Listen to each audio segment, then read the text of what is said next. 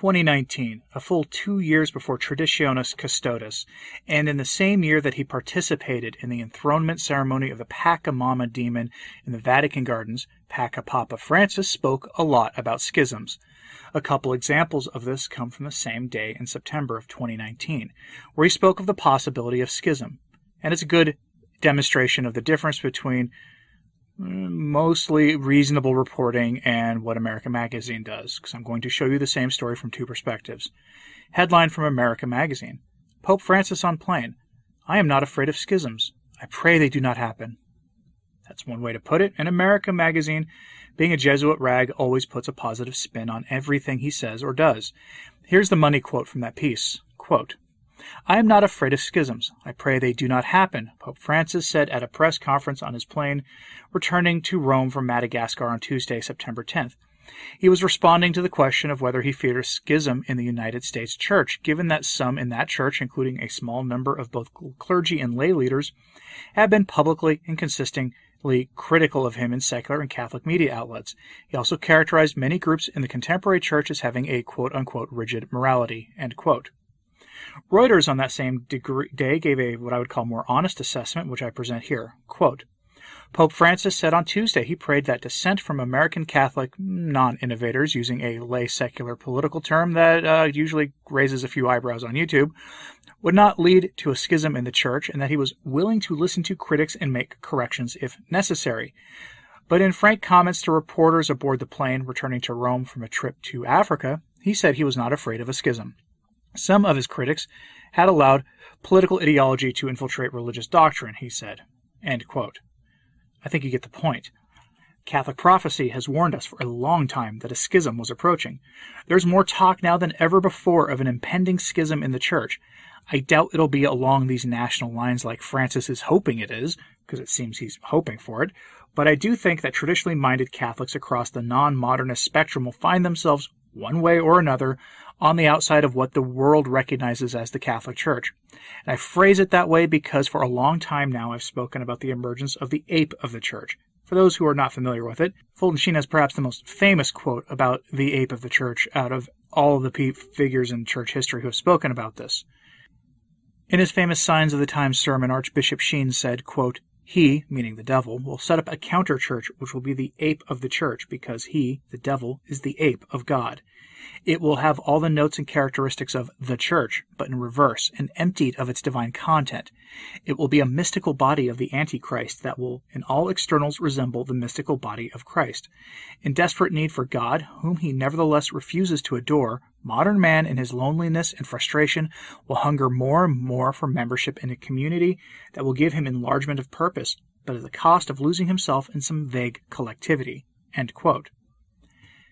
Look, I know a lot of people don't like Fulton Sheen, and he had some strange roles to play in the aftermath of the council, and even before the council, that made it possible for the errors we see today to be so readily accepted by the laity. That's just an undisputable fact. But Sheen had a sharp mind and a keen ability to observe things that were headed towards calamity in the church, even if he had been caught up in those tides of change and innovation himself, though there are, of course, signs that he, towards the end, rejected it all as well. But that's a topic for another time. Now, along the lines of schism, we see its inevitability, or so the great saints tell us, as well as a lot of contemporary mystics. I'm going to focus mostly on contemporary mystics here. The times leading to schism will be one characterized by sin and division. Marie Martel, famous for the apparitions of Tilly, is said to have had visions of the Blessed Virgin Mary, and her warnings were of our times, as they typically seem to have been. In July 1896, Marie Martel had a vision of the Virgin. Like this, according to Marie Martel, it went like this. She says, In the month of July 1896, on the feast of Our Lady of Mount Carmel, for the first time I heard the voice of the Blessed Virgin, who said to me, Penance, my child, penitence. The Blessed Virgin tells me, My child, do you want to be happy in this life or the other? Right away I said, Oh, my good mother, I want to go with you right now, if you want to. The Blessed Virgin tells me, My child, you will have much to suffer here if you are faithful to the mission that you have to fulfill. I promise you will be happy in the other life. And the last word of the Blessed Virgin was this. My dear children, I beg you to pray well and to do penance. It is through prayer and penance that you will appease the vengeance of heaven. End quote. What is this vengeance of heaven? In the years following these apparitions, the world would experience war after war, unspeakable evils, including the acceptance of what I call around here Moloch worship and services, as well as the unprecedented rise in acceptance of impurity, and especially in our times, of the James Martin sins especially, and numerous other evils. But along those lines came the collapse of the faith, the embracing of modernism in the church, which will eventually lead to this. According to Marie Martel, quote, "The first day I heard the voice of the Blessed Virgin, who told me, 'Penance!' I asked her for the strength to suffer with love.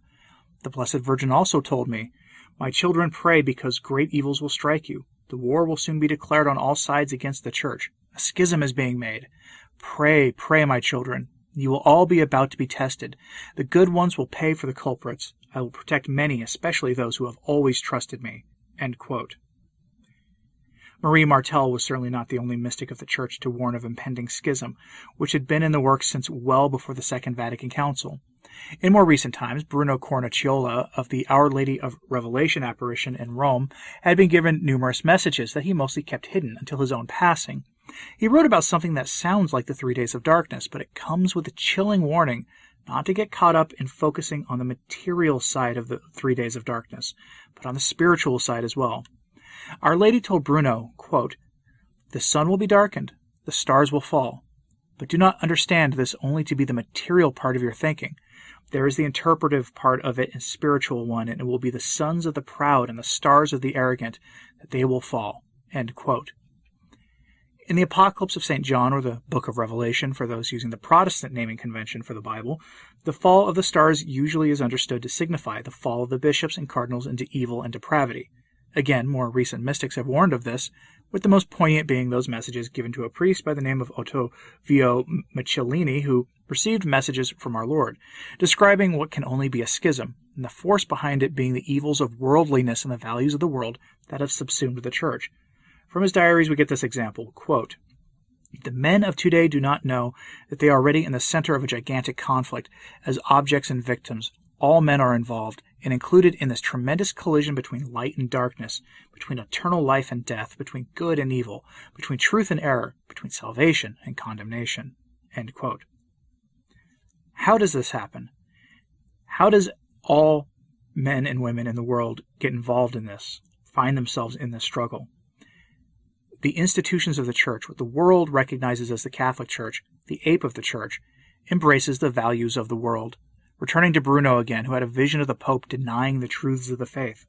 Sound familiar? "What I dreamed I wished never comes true. It's too painful, and I hope the Lord will not allow the Pope to deny any truth of the faith and put himself in place of God. How much pain I felt during the night. I could not move for the pain I felt in looking at the Church reduced to a pile of ruins." End quote. He had that vision in 1988. 2 years after Assisi, back in the days when Francis was nothing more than Archbishop Bergoglio, a little-loved bishop from Argentina. But the seeds were already planted long before even that. Modernism is essentially the union of the world to the Church, the subsuming of the truths of the faith to the values of the world, a preaching of a worldly gospel and a message to turn the Church into something that she is not. An instrument for the beast, the Leviathan, to borrow the terminology from Thomas Hobbes, who foresaw all of this in a weird sort of way. But the messages of impending schism predate all of that by many centuries. St. Anthony the Abbot warned of this in the 3rd and 4th century, when he said, quote, "Men will surrender to the spirit of the age. They will say that if they had lived in our day, faith would be simple and easy. But in their day, they will say, things are complex. The Church must be brought up to date and made meaningful to the day's problems. When the Church and the world are one, then those days are at hand." How often do we hear that? I reported recently on Francis saying fundamentally the same thing that St. Anthony the Abbot was warning us about. And what characterizes this? Blessed Anne Catherine Emmerich tells us, does this sound familiar to you? Quote, "They built a large, singular, extravagant church which was to embrace all creeds with equal access and privilege, evangelicals, Catholics, and all denominations, a true communion of the unholy, with one shepherd and one flock." End quote. In other words, universalism, a lack of rigidly adhering to the rule of the faith, to the creed of the faith, rejecting or redefining extra ecclesiam nullus salus until it becomes meaningless, and claiming that the Church of Christ subsists in the Catholic Church, and that by implication, that because of that, Christ can subsist elsewhere as well. That is one of the most pernicious errors of our time, and it goes back at least to the 1940s. But this error has bred contempt for anyone and everyone who holds to the faith of the saints, and that is one important characteristic of the ape of the church itself. Bruno reminds us of this in his message from Our Lady of Revelation, when she said, quote, "False prophets who seek by all means to dirty the souls, changing the doctrine of Jesus in satanic doctrines. They will take away the sacrifice of the cross that is repeated on all the altars all over the world." End quote. Pretty serious stuff, but most importantly, that sounds like a description of what is going on in the church today, right now. But the people we're talking about will not be triumphant. The modernists will be defeated. Blessed Elizabeth Kennori Mora foresaw this when she said, quote, "God will use the powers of darkness to exterminate these sectarian, iniquitous, and criminal men who plot to eradicate the Catholic Church, our Holy Mother, by tearing her up by her deepest roots and casting her on the ground." And what are these powers of darkness? Recall the warnings associated with Fatima of, well, this, according to the 19th century mystic Helen Wallraff, who said, quote, "Someday a pope will flee Rome in the company of only 4 cardinals, and they will come to Cologne. It is expected that the pope in question will have an unpleasant end in Cologne, and while that happens, the red flag of the Bear of the East will fly over St. Peter's, an empire thought defeated, but in reality has been engaging in the most massive deception in modern history. So goes the church, so goes the world. I don't think it is a coincidence that once the institutions of the church even allowed room for the values of the world went completely dark, beginning in earnest in the 1960s, though, to be sure, that process began long before the 1960s. But in that decade, it really took off, spiraling out of control, and in the church, things got weirder and weirder, until we find ourselves today in a situation where modernism appears to be triumphant in the church. But remember, it's only an appearance. When the fruits of the modernists are harvested by the world, God will defeat the modernists and their secular enablers, and in so doing, the triumph of the Immaculate Heart will be realized. But until then, let me know what you thought of this in the comments, please. And please pray for the church. I'm Anthony Stein. Ave Maria.